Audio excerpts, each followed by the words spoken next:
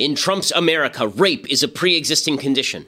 Under the new healthcare bill, rape could be a pre-existing condition. Trump's healthcare bill allows rape to be a pre-existing condition. Rape and domestic violence could be pre-existing conditions. These are all real headlines from mainstream media outlets: New York Magazine, Huffington Post, The Independent from the UK, and CNN. Under the American Health Care Act, states have the ability to opt out of federal regulations requiring insurance companies to cover pre-existing conditions. Naturally, the left immediately conjured up images of people injured in the most horrifying possible way, rape, and then suggested that the bill would suddenly leave rape victims adrift. Here's New York Magazine, quote, "Under Obamacare, pre-existing conditions were guaranteed to receive coverage, among them sexual assault. The American Health Care Act is going to change that. In addition to rape, postpartum depression, cesarean sections, and surviving domestic violence are all considered pre-existing conditions." So let's parse this for a second. According to the leftist media, if you suffer an injury in a terrible situation, the situation itself is now a pre-existing condition. In other words, these headlines could just have easily read, quote, "In Trump's America, car crashes are a pre-existing condition." Or, under the new healthcare bill, soccer accidents could be a pre-existing condition. The bill itself says that pre-existing conditions are pre-existing conditions. Nowhere does it give a list of pre-existing conditions, including rape or sexual assault, because these are activities leading to injury, not actual injuries. The leftist case here is, as usual, idiotic. Events are not pre-existing conditions. Injuries that occur as a result of events, if they occur before you attempt to buy insurance, and are definitionally pre-existing conditions. Duh. But the debate has now been so skewed that we think the government can magically have health insurance cover rape, which doesn't even make sense. If no injury occurred requiring medical attention due to a rape, what would the insurance company do to cover it? Pray? Hunt down rapists?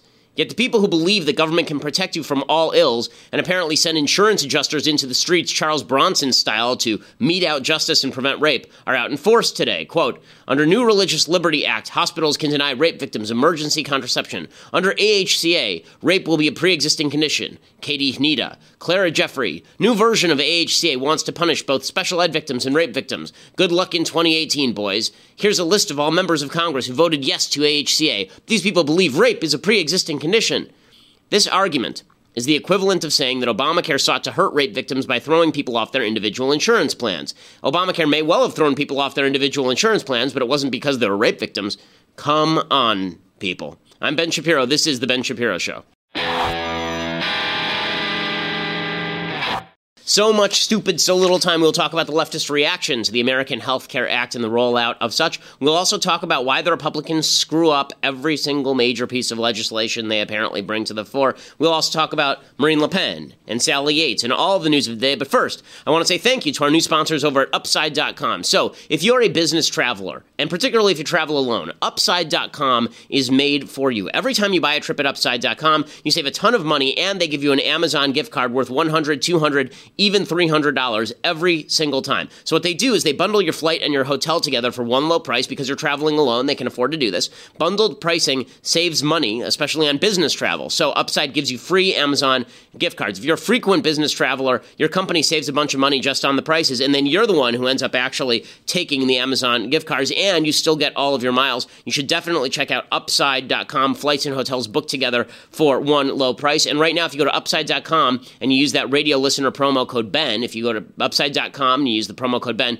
you get at least $200 in gift cards with a minimum purchase. So that is a pretty awesome deal. I love Amazon.com, and obviously there's no better place to have a gift card. So go to Upside.com, you get the cheaper flight, plus you get the kickback from Upside.com in terms of the Amazon card. It's just terrific. Your company benefits, you benefit. Check out Upside.com. The guy who founded it also founded another one of these major travel companies, so they really know what they're doing. They also have in-person help, so if you call them up, a real person is going to answer the phone and help you out. Upside.com. Again, use that promo code BEN, receive at least $200 in gift cards with minimum purchase. Minimum purchase required, and you can see the site for the details on what that means. Okay, so lots going on in the news. First, I want to give my brief reaction to the blowout election in France. Marine Le Pen gets blown out in the French election by Emmanuel Macron. Emmanuel Macron is a first-time office holder. He is the youngest president of France, the youngest leader of France since apparently Napoleon Bonaparte. He won 90% of Paris. He blew he blew Marine Le Pen out. She's the head of the National Front. She ditched her association with the National Front going into the election cycle. A lot of people, including President Trump, were excited about the possibility of Marine Le Pen because she is very harsh with regard to the borders. Instead, she gets absolutely walloped. She loses 65 to 35. The polls were skewed, but they were skewed actually in Marine Le Pen's direction. The pollsters didn't want to be surprised by Marine Le Pen, so instead they were actually oversampling, apparently, her crowd. A third of French voters spoiled their ballots or abstained. They didn't like either of these two choices.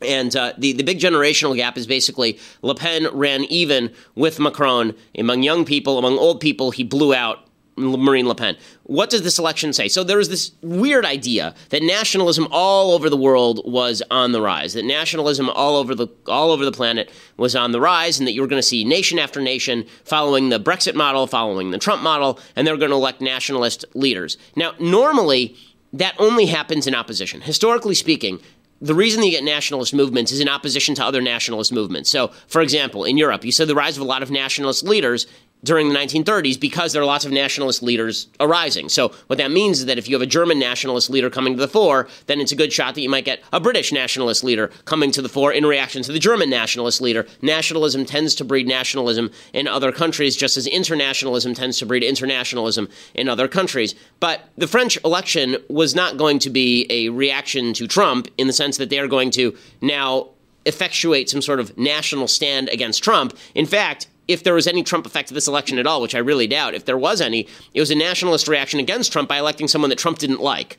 You see the point? So here's the problem with reading too much into this election cycle. It is not a rejection of nationalism wholesale. It's a rejection of Marine Le Pen, and it is a rejection of the old order. Remember, Macron was not running associated with any party, and Marine Le Pen was running with the National Front. The two historic parties that have won in France are the Socialist Party, the sort of Francois Mitterrand party, and then the Conservative Party in France, which was never all that conservative. Francois Fillon was the candidate there. Both he and the socialist guy ended up being ousted in the first round, so you had two newcomers running against each other, and that I think is the common thread that holds together Britain and holds together America and holds together France in sort of the electoral trends. I don't think that there is a coherent program from any of these countries. I don't think there's a coherent right-wing movement that is now on the rise anywhere. I think what you're getting instead is just a reaction to, we hated what came before, give us something new. Give us something new. Whether it's David Cameron and get rid of that guy and put in Theresa May, or whether it is Barack Obama and we hate Hillary Clinton, so get rid of her and put in Donald Trump, who's completely new, or whether it is we're sick of Francois Fillon and we don't want Marine Le Pen because she's a little too scary, so put in Macron because he's new. I think there is this reactionary feel about politics, that politics is failing, and therefore we need someone new in place, and Marine Le Pen was just too scary. Now, I also think that on the left, it's too much to suggest that Marine Le Pen was ousted because of her border views. I don't think that's right. I think she was ousted because she has this long-standing history with the National Front, which scares people, rightly so, because the National Front is historically an anti-Semitic party. She's moved away from that because she wanted to win an election, but historically they were an anti-Semitic party. Her father was a deep-rooted anti-Semite that she had to condemn, and so I think that there is the possibility, every possibility, that if there were a conservative candidate in France who came along and were not Marine Le Pen and said we need to do something about all of the immigrants who are swamping us, particularly from Islamic countries, I think that person might have a better shot. Marine Le Pen was just too off-putting. And so that's the result. It sort of suggests what might happen in the United States. If there are any sort of ramifications for the U.S., it would sort of suggest in the United States that if there were somebody on the left who were willing to make a nationalist argument and not be an old fuddy-duddy like Hillary Clinton that no one likes, that they might have a shot of knocking off Trump. Because Trump is sort of a Marine Le Pen in the sense that there are a lot of people who dislike him. He has very high negatives. If there was somebody from the left who were not so scary but were a fresh face and were willing to express, sort of co-opt some of Trump's language, then Trump might be in trouble in 2020. So that's the only thing that I'll say about the Marine Le Pen election. I don't think it's earth-shattering. I don't think it's a massive win for the left. I don't think it's a massive loss for the right. I think that Marine Le Pen's a scary character for a lot of people, and she was not the best candidate for the right, but the right is on the move just because new stuff is on the move, and they haven't seen anything even remotely right-wing in France. Plus, by the way, she's a socialist. I mean, the fact is that her domestic policy is big government socialism, anti-trade socialism. So the idea that it was sort of right versus left in France is not really true. It was nationalist left versus internationalist left, but nationalist internationalist left, if that makes any sense. A sort of nationalist France that says our common character is to be internationalist. Okay, so that's one thing that's in the news. The other thing that's in the news this morning, it's sort of the new breaking news, is Sally Yates, who's the former acting attorney general. She took over for the former attorney general, Loretta Lynch, when Loretta Lynch stepped down. And then she was, for a short period of time, the acting attorney general. She obviously was messing with President Trump, and then he fired her. She's now testifying before Congress, and there is a suggestion that so Donald Trump goes on Twitter this morning, and President Trump tweets out that somebody needs to ask her under oath why there was all this information leaking to the press after she talked to the White House counsel, spelled Council. He meant Counsel, like the White House counsel, but President Trump is not big with the spelling. In any case, she's testifying on the Hill, and the left is using this as an opportunity to say Sally Yates was really ousted because she knew too much about Mike Flynn and she had to be silenced. And so now they're very excited that she's on the Hill, and here's Trump responding, trying to go after Sally Yates. Doesn't make him look great. Meanwhile, the Obama administration officials are leaking, old Obama administration officials are leaking to the press that Obama had warned President Trump about hiring Mike Flynn. Now remember, Sally Yates, according to the left, was fired because she knew too much about Mike Flynn. That's what was going on here, was Mike Flynn was in heavy with the Russians, and Sally Yates knew it, and then Trump fired her in order to cover that up for some odd reason, which wouldn't make a lot of sense because then she could just probably go speak about it under oath, which is what she's going to do today. In any case, there's a story out today that I just want to debunk because I think it's silly, that President Obama warned Trump about putting Flynn in his cabinet.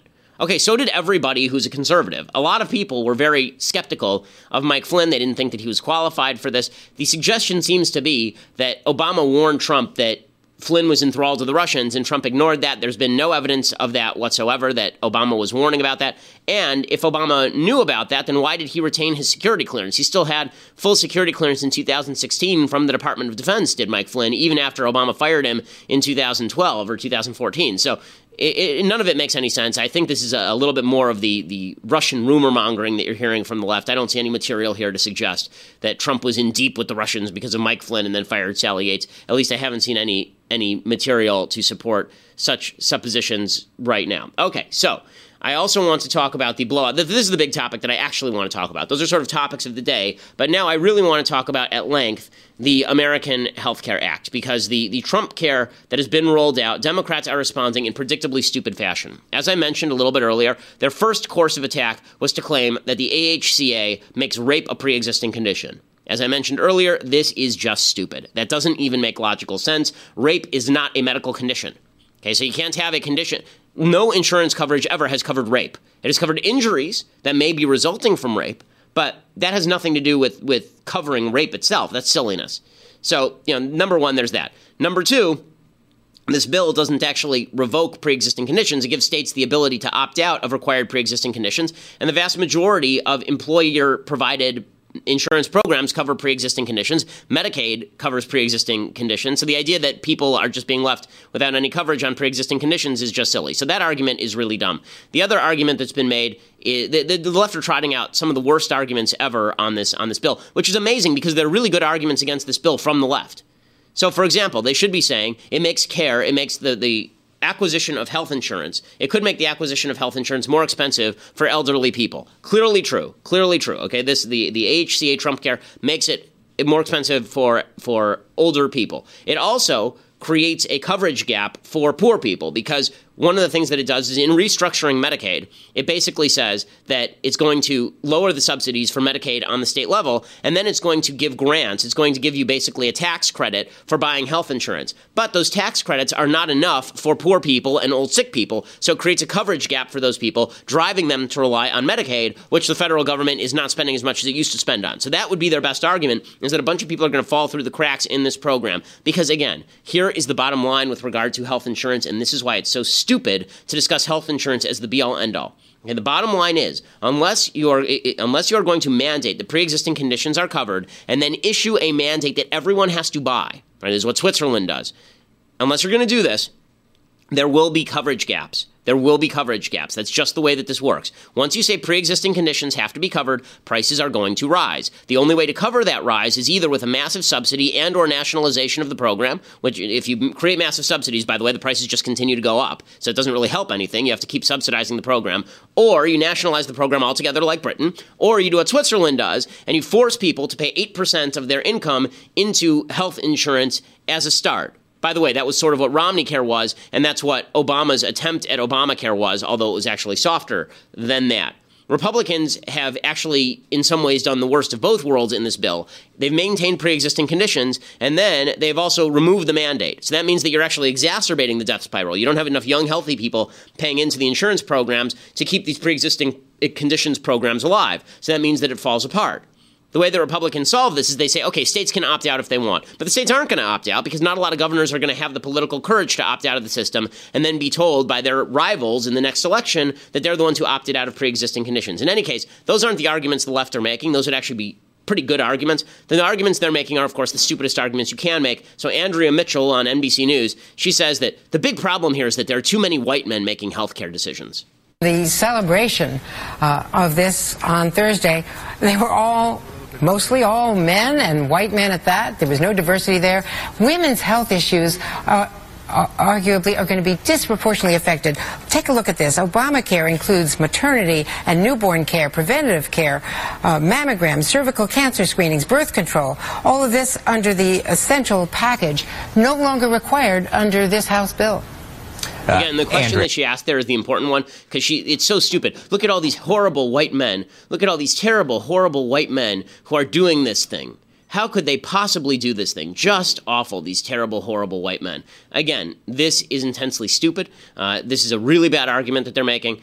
They're making a lot of bad arguments lately, and this is one of them. And then they're making the argument that millions of people are going to die because of health care, that millions of people are just going to fall apart and be killed because of health care. Again, there's not a lot of evidence to suggest that a lot of people might fall onto Medicaid, and then the states will have to pick up the slack. But again, that's wildly exaggerated. Now, I want to break here, and I want to talk more about what the Republicans have been doing, because I think that actually is stupid. I don't know that while everybody was celebrating on Friday and Thursday, I don't think that this is something Republicans should necessarily be celebrating over. It's not quite that easy.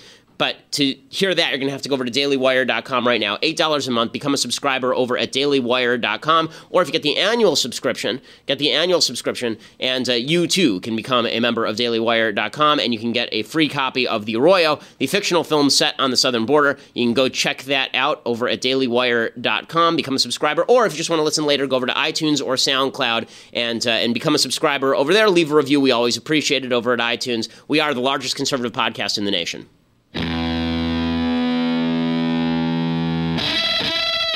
So the biggest problem that I see in the AHCA, in Trump Care, is not the program itself. I think there are real problems with the program itself, and I want to discuss exactly what it is that's in Trump Care, because people are sort of fibbing to you about what Trump Care is. When people say that it's Obamacare repeal, it is not, in fact, Obamacare repeal. It is very silly to suggest that it is, in fact, Obamacare repeal. Here is what is basically in the program. So essentially, the program does not do any of the things that people are saying that it is going to do. This idea that it's going to wipe out pre-existing conditions, it doesn't actually do that. It doesn't actually do any of it doesn't actually lower premiums because, again, they don't have the subsidies that are possible in order to lower the premiums. It doesn't do a lot of the things that Republicans are suggesting that it does, but it does restructure Medicaid. That's basically what it does. So here is what the AHCA does, to be more specific. Pre-existing conditions coverage remains a federal mandate unless states opt out with a federal waiver, which is politically unlikely.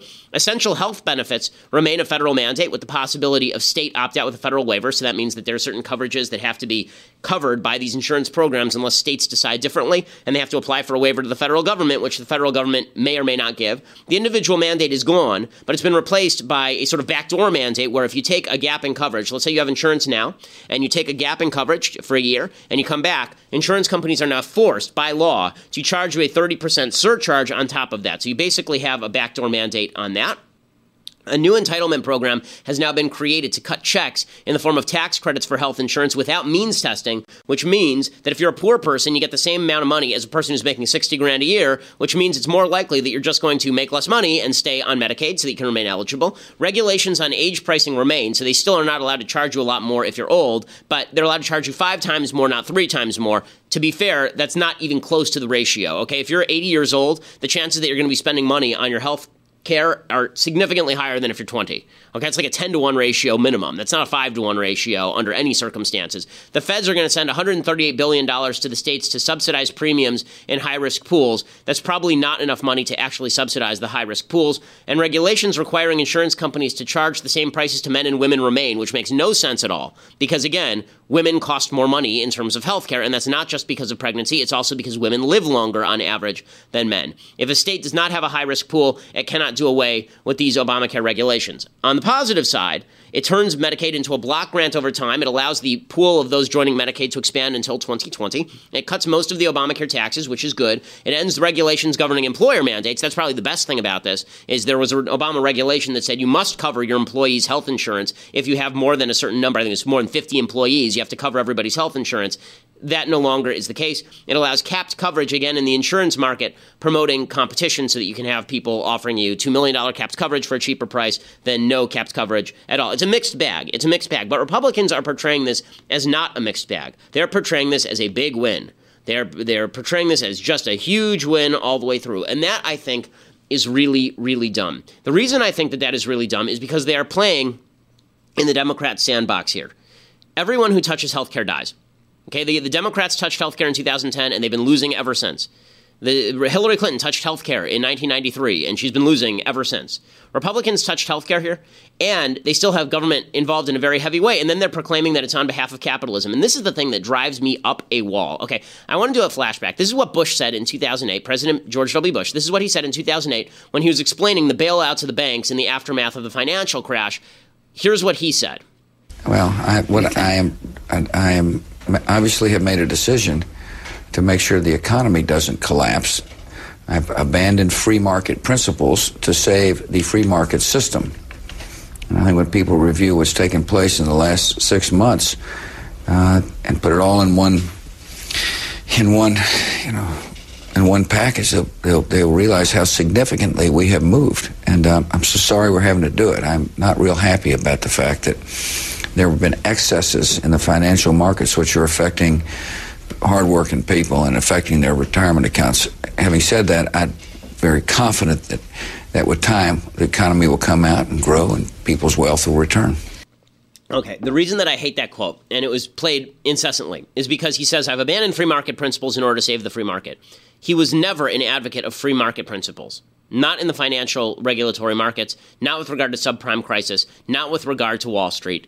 This is what Republicans do. They pretend that they are for free markets. They pretend they are for capitalism, and then they promote crony capitalism, which doesn't really exist. They promote something called corporatism, which is basically payoffs from government to private businesses, and then they turn around and they blame capitalism when everything goes south. If you hear that quote, your impression now is the financial crisis happened because of capitalism. The financial crisis did not happen because of capitalism. The financial crisis happened because of moral hazard created by the federal government in saying they were going to pick up the slack for subprime mortgages, and the financial hazards, the moral hazards created by the federal government saying over and over to the financial industry that if things go wrong, we will bail you out. And then, the minute things do go wrong, who gets blamed? The capitalists.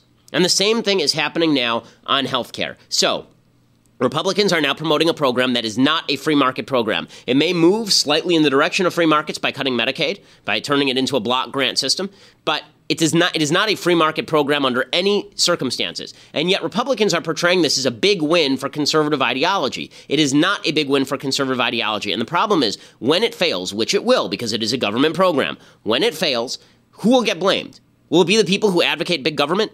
Of course not. It'll be the people who are standing over here saying we don't want anything to do with any of this stuff. This is the part that drives me up a wall about how Republicans talk about legislation like this. Here's the honest take. What they should have said is, look, here's a government-run system. It is politically unpalatable for us to get rid of this government-run system all at once because too many people are too dependent on government right now. We need to transition it out. The same way we did welfare reform, we're going to transition it out, right? It's going to take a little while. We can't do it overnight. We don't want to leave people suffering, but we are going to transition toward a free market, and this is the first step step in transitioning toward a free market. But that is not the way this is being pitched. By having this big celebratory bash at the White House for a bill that hasn't even passed the Senate yet, the idea is we have now repealed Obamacare. And it is a scam, okay? When Trump says we've repealed Obamacare, when Ryan says we've repealed Obamacare, no, you haven't. It hasn't even passed the Senate yet. But the idea is that by having this big celebratory bash at the White House, then if the Senate waters it down or if the Senate kills it, Trump can say, look, I was there celebrating the Obamacare repeal. It was just that awful Senate that wouldn't do what I wanted. But here's the problem. Republicans can't even discuss the language of conservatism because they don't know it. So instead what they do is they talk soft Democrat, they talk Democrat light, and then they pretend that's conservatism. And then when it fails, who gets blamed? The people in the free market system. The people in the free market system. Which, by the way, is exactly what Obama wanted. What Obama originally wanted in Obamacare. It's not like Obama didn't know any of this stuff was going to happen. He was lying about it. He knew people were going to lose their insurance plans. He knew that people were going to be thrown off their health care. He knew that premiums were going to rise. He knew that this was all unsustainable. But his plan was, when things fail, who was going to be blamed? The health insurance companies, which of course is exactly what's happened. Everybody blamed the health insurance companies, and then he was going to say nationalized health care. Instead, it was Trump who was elected, not Hillary Clinton. And so when the thing fails, Donald Trump says, okay, well, maybe we'll make some trims to the edges a little bit. And if it fails, then it sort of fails, but it's on Obama. But Trump isn't enough of a capitalist to actually say, okay, here is why it's failing. It's failing because it is not a free market system and we need to transition to a free market system. So here's the first step. Instead, he leaves the entire basis for Obamacare in place philosophically and then trims around the edges. And everybody is doing this, right? So if Reince Priebus, here are the two giveaways. When somebody says everyone will have health insurance, that's a lie.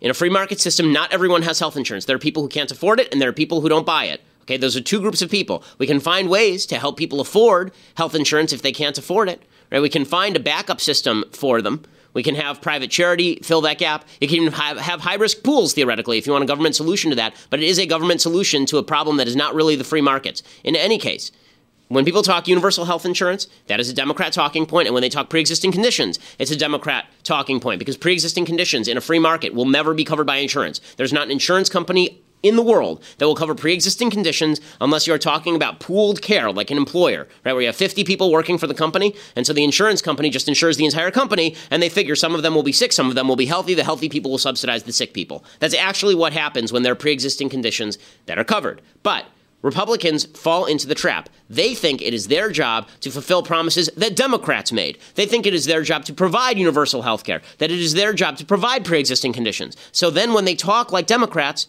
you shouldn't be surprised if they fail like Democrats. And that's what's going to happen here. So Reince Priebus says, don't worry, we're not going to let you down. Everybody's going to be covered. Can you really stand by the president's pledge that everybody will be taken care of? Absolutely, Chris. And if you break this down, and I'll be very quick, in this bill on pre-existing conditions, 176 million people across this country get employer-based insurance. This does not affect pre-existing conditions for those people. Number two, it doesn't affect pre-existing conditions for Medicare recipients. It doesn't affect pre-existing conditions for Medicaid recipients. So now you're down to about 9.5 million people, and it doesn't affect anyone with continuous coverage. Even if a governor, which I'm not sure that's ever going to happen, takes the waiver option, it wouldn't affect anyone with continuous coverage. Now let's just assume that there are some people that might not have continuous coverage. They might not be on Medicare. They might not be on Medicaid. They might not have employer insurance. There are millions of people who fall into that. And the governor takes a waiver. We've put billions, not millions, billions upon billions over 5 years into high-risk pools to buy down any premium that they would have to pay for. And that's just in the House bill. What this tells you is that when President Trump brought Billy Long, Fred Upton, Greg Walden, and Dr. Burgess into his office last week and said, fellas, let's work it out. Let's make sure that this pre-existing condition is taken care of. President Trump made it happen, which should show every American how committed he is to making sure that if you have a pre-existing condition, this president is not going to let you down. Okay, so everybody, so listen, he's making the same argument a Democrat would make. This is the same argument Obama would make. He would make the argument no one with pre-existing conditions is going to go without. Now, never mind that a bunch of insurance companies dropped out of the system and now people are stuck on Medicaid. Obama would make why are we even talking in this language? Why wouldn't the answer be, look, I mean, the answer is this because this is what Trump promised during the campaign, because Trump is not actually a conservative. But why would any here's what the conservative response to this question would be. Pre-existing conditions coverage. The answer would be, listen, insurance does not cover pre-existing conditions unless you have pooled insurance through your employer. That means it is your responsibility as a young person to buy your own health insurance. Now, if you have a pre-existing condition and you're hurting, this is why we encourage people to give charity. This is why we have charity hospitals like Children's Hospital of LA, which is where Jimmy Kimmel actually took his kid, right? The reason you have charity hospitals like that is in order to fill those gaps. But the problem is, the minute you mandate that insurance companies take pre-existing conditions, all you're doing is bankrupting the insurance companies. They will drop out of the system, and then we'll have to tax people in order to pay for other people's health care, and that is inherently unfair. Okay, the conservative solution to the pre-existing conditions problem is personal responsibility when you are young, and then if you have a pre-existing condition, then obviously employers cover a lot of that because this is how it works in terms of an employer-based system. But in the individual system, the answer to that is private giving. And then if you want to have local solutions, like people who are paying into a system in order to help out those people, that is a local solution. It is not a federal solution. Okay, a free market system that prizes innovation and low pricing. You want low pricing? You want affordable insurance? If you want affordable insurance, you need a free market healthcare system. Affordable insurance does not exist in the world of nationalized healthcare. It is not affordable because the government is paying for it. Okay, but again, every single Republican is falling into this trap. Here's Paul Ryan doing the exact same thing. Under this bill, no matter what, you cannot be denied coverage if you have a pre-existing condition. Under this bill, you cannot only not be denied coverage, you can't be charged higher. Let me finish my point. You can't charge people more if they keep continuous coverage. The key of having a continuous coverage provision is to make sure that people stay covered and they move from one plan to the next if they want to. It's kind of like waiting until your house is on fire to then buy your homeowner's insurance. You want to make sure that people stay covered to keep the cost down. But as you know, Mr. Speaker, sometimes people lose coverage through no fault of their own. No, that is one point. I just want to get in on that point. So let me finish my point. That's right. So I was getting there until you just cut me off. The point of this bill in those states that get a waiver to do what they need to do to make it work better in their particular states has support exactly for that very person who, if in the course between a year, get extra aid for support for pre-existing condition. And on the state waivers are on the condition that a state has a working high-risk pool to help specifically that person with a pre-existing condition. So let me ask a question. Who's going to own this? Who's going to own this program? It's going to be the Republicans, because now they're talking like Democrats. And the minute that you say that we are just like the Democrats, we can run the system, but we'll run it better, when the system fails, who do you think is going to get the blame, and who should get the blame? The answer is the Republicans are going to get the blame. The Republicans are going to own every last bit of this, because the so-called Obamacare repeal that they pursued did not actually repeal Obamacare. See, if they had just repealed Obamacare, if they had passed a one-sentence bill repealing everything under Obamacare that they could under reconciliation, then who would have gotten the blame? Who would have gotten the blame? Obama would have gotten the blame, because the transition would have been back to a system that was better than Obamacare in the first place, and now we'd be in transition mode, right? But when you do repeal and replace at the same time, and instead of fixing it piecemeal with popular solutions, all you end up doing is replacing it with an omnibus package of your own that no one has read, who do you think is going to own this, and who should own all of this? But again, calling it an Obamacare repeal, the people who are going to end up with the blame are the people who proclaim the free market. Did you hear anything in what Reince Priebus or Paul Ryan said that was free market oriented? Did you hear anything there that was free market oriented? There's not one word about the free market, not one word about competition, not one word about capitalism in there, not one. Because even Republicans aren't defending a capitalist program with regard to health insurance, because even Republicans have bought into the notion that the government ought to provide health insurance to everyone, which is why Charles Krauthammer is right. When he says that we are just a few years away from nationalized healthcare, socialized medicine, he is 100% correct. And the only question is going to be whether it's going to be Switzerland-style health insurance programs, which would be better, or whether it's going to be British-style, where we just nationalize the whole thing, which would be the worst-case scenario. This is why Republicans are terrible at all of this. By the way, Republicans are going to own this, and it's going to be even closer to Obamacare. They're not even going to get, you watch, this will get to the Senate. The Senate will completely get rid of the state opt-out on pre-existing conditions. The Senate will get rid of half of the Medicaid restructuring in all likelihood. Susan Collins, who is one of the Republicans only have 52 votes in the Senate. They lose 3, they're done. Susan Collins is one of the people who's going to be pushing hard against the House bill. Here's what she had to say about the House bill, which, by the way, defunds Planned Parenthood. She opposes that. I don't think that low-income women should be denied their choice of health care providers for family planning, cancer screenings, and women care. It's not the only issue in this huge bill, but I certainly think that it's not fair, and it is a mistake to defund Planned Parenthood, but it's one of many issues. Okay, and obviously this is going to be the consistent push. Bill Cassidy is a senator from Louisiana. He's going to be Jimmy Kimmel's guest tonight. You watch. Kimmel's going to press him on it, and Cassidy's going to dump the entire House bill under the bus. All of this is just bad politics, unless you're just saying that the idea here was to deceive the base about Obamacare repeal and then call it a day. It's bad politics. It's not a great bill. It's as I tweeted last Friday after this thing passed. Here's my basic idea here. Half a turd is indeed better than an entire turd. But don't pretend it's a diamond, because then it's the diamond cutter who gets blamed when the turd ends up being a turd. It's not a great bill. It is not an Obamacare repeal. And again, the free markets, capitalist people who believe in open competition are going to get blamed when this thing goes down the toilet, because there are holes in it, because no government can run a healthcare system successfully without either an individual mandate that is enormous or a nationalized healthcare system. And both of those, particularly the nationalized healthcare system, are bound to fail. Okay, now, meanwhile, the Trump budget passed last Friday. No hubbub over this because we have to pretend that everything is great. The Trump budget was, again, $1.1 trillion, I believe, $1.5 trillion, and it did not fund the Trump wall. Mick Mulvaney, who's the head of the Office of Management and Budget, now he's doing the tough talking routine. It's very funny that they'll do the tough talk when they don't actually have anything on the table. So nothing's on the table anymore, right? They just avoided the government shutdown with a giant budget bill. Mick Mulvaney says, well, maybe next time we'll have a really good shutdown. The president this week on the budget question said that we should have a good shutdown. What's a good shutdown? Yeah, I saw that tweet. In fact, I saw that tweet about 2 minutes before I walked in to do the press reports on the 2017 funding bill. But here's what I think it is. I think the president is frustrated that the process in Washington is broken. What we just did this week was fine and passable, but not ideal.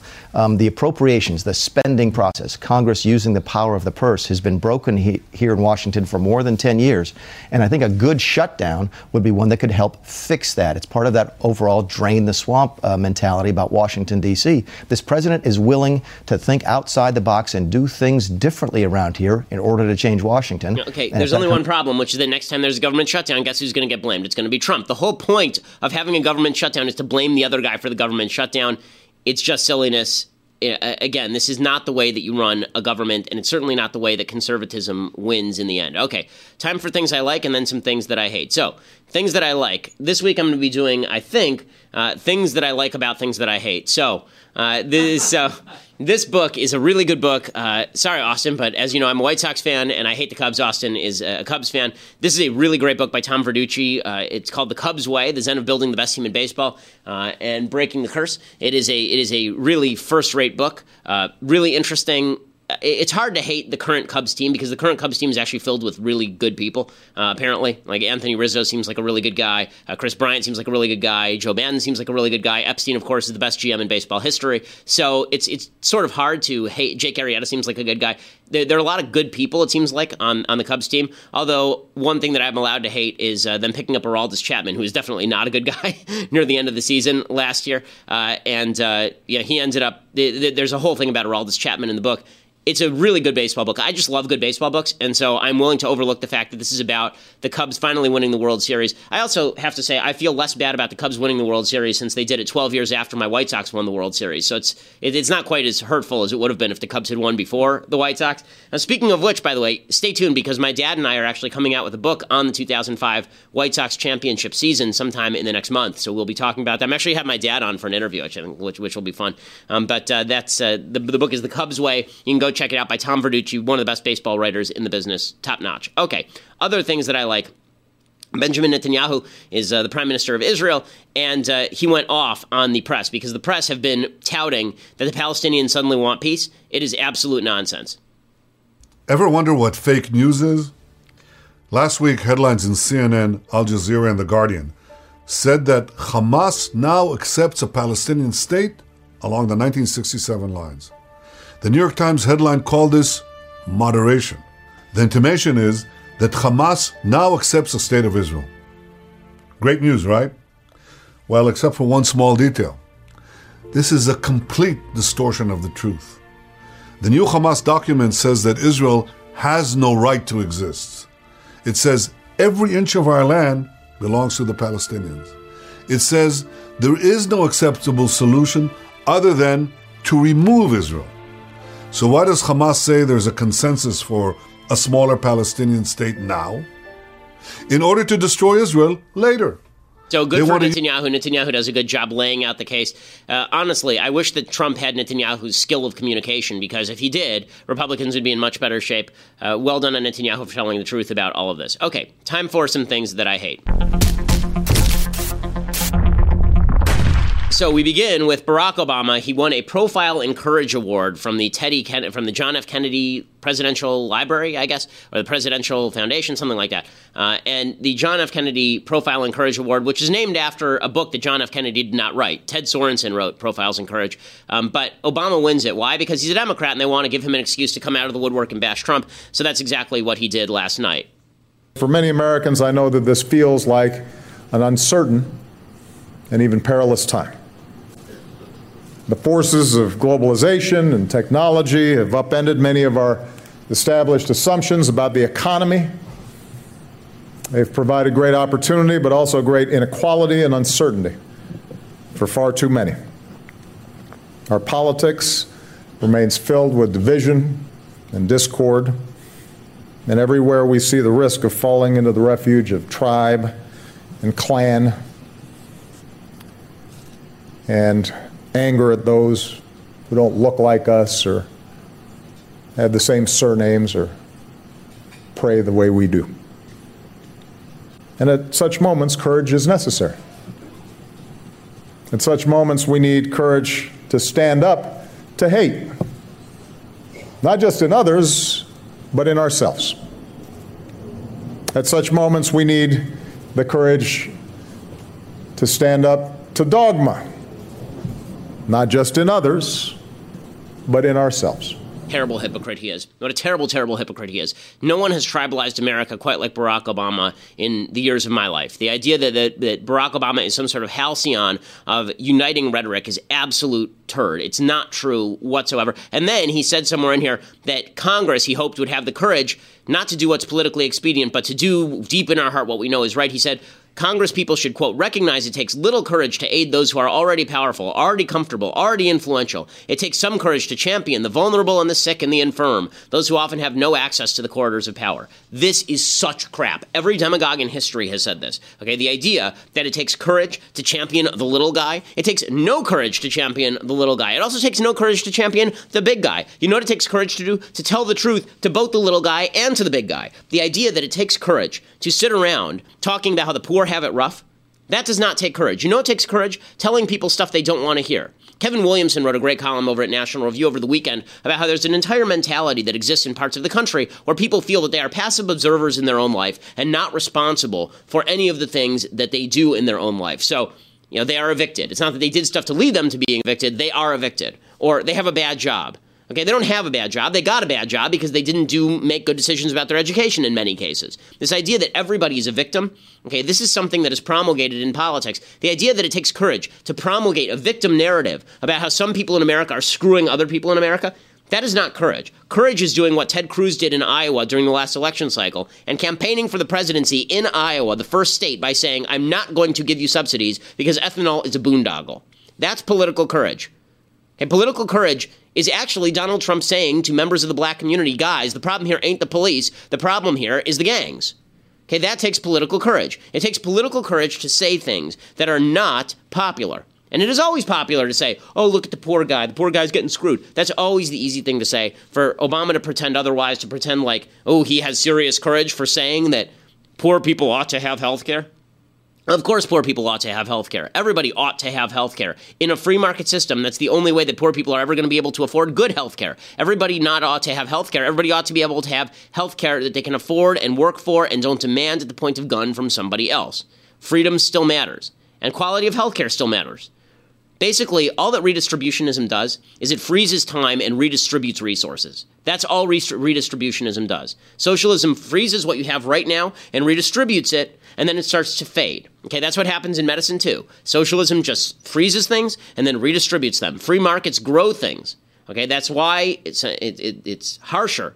Right? It's a harder world in capitalism than it is in socialism. But only in the short term, certainly not in the long term, which is why we live better now than we did 20 years ago, and socialist countries live worse now than they did 30 years ago. Okay, other things that I hate. So people are getting all over Paul Ryan because Paul Ryan posed for a photo with a guy who is wearing a shirt that comes from, I think this is one of these lefty podcasts, Repeal and Go F Yourselves, GOP. I think this comes from the Pod Save America gang. And he's wearing this shirt that says repeal and go F yourselves because that's the Republican program, that we're going to leave everybody behind. We don't care about you. Only Obama cares about you because he has courage. And Ryan took a picture with this guy. Okay, Ryan should have read his shirt, obviously. But what would happen if Ryan had said to him, I'm not going to take a picture with you? Then the idea would have been, well, what a cruel, nasty guy Paul Ryan is for not taking a picture with him. You can see the guy's also wearing a hoodie. My guess is that the guy had his hoodie zipped up when he met Ryan, and then as they took the picture, he unzipped his hoodie. That would just be my uninformed guess as to what happened here. But it's really silly to pass stuff like this around as though it's a giant triumph. Really, really dumb. Okay, final thing that I hate. So this Virginia woman has been caught on tape spewing nasty anti-Muslim and anti-Obama rhetoric in a Trader Joe's line, and now this is going around online, and here's what it looked like. And then you say that everybody's great. Okay. I got it. Shouldn't have let you in front of me. Don't worry. Sorry.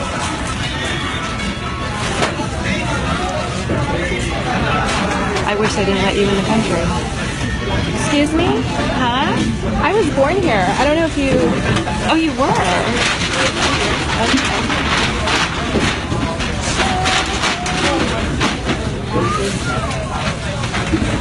Here a little bit, but basically she's saying to some lady who's a Muslim, I think, that she was born abroad and the lady wasn't born abroad. And this is going around the internet, and people are now saying this woman's life should be ruined because obviously she is a bigot. The problem that I have with this general idea is that it actually has to manifest in behavior. So she should certainly feel social shaming for saying nasty things to people in public like this. But the idea that this definitely impacts her behavior with other businesses or that she's discriminating in business, you'd have to show proof of that in order to say that, for example, her business ought to be boycotted. People say lots of stupid things, and then in business don't actually enact the stupid things they believe. Okay, we will be back here tomorrow with all the latest updates. I'm Ben Shapiro. This is The Ben Shapiro Show.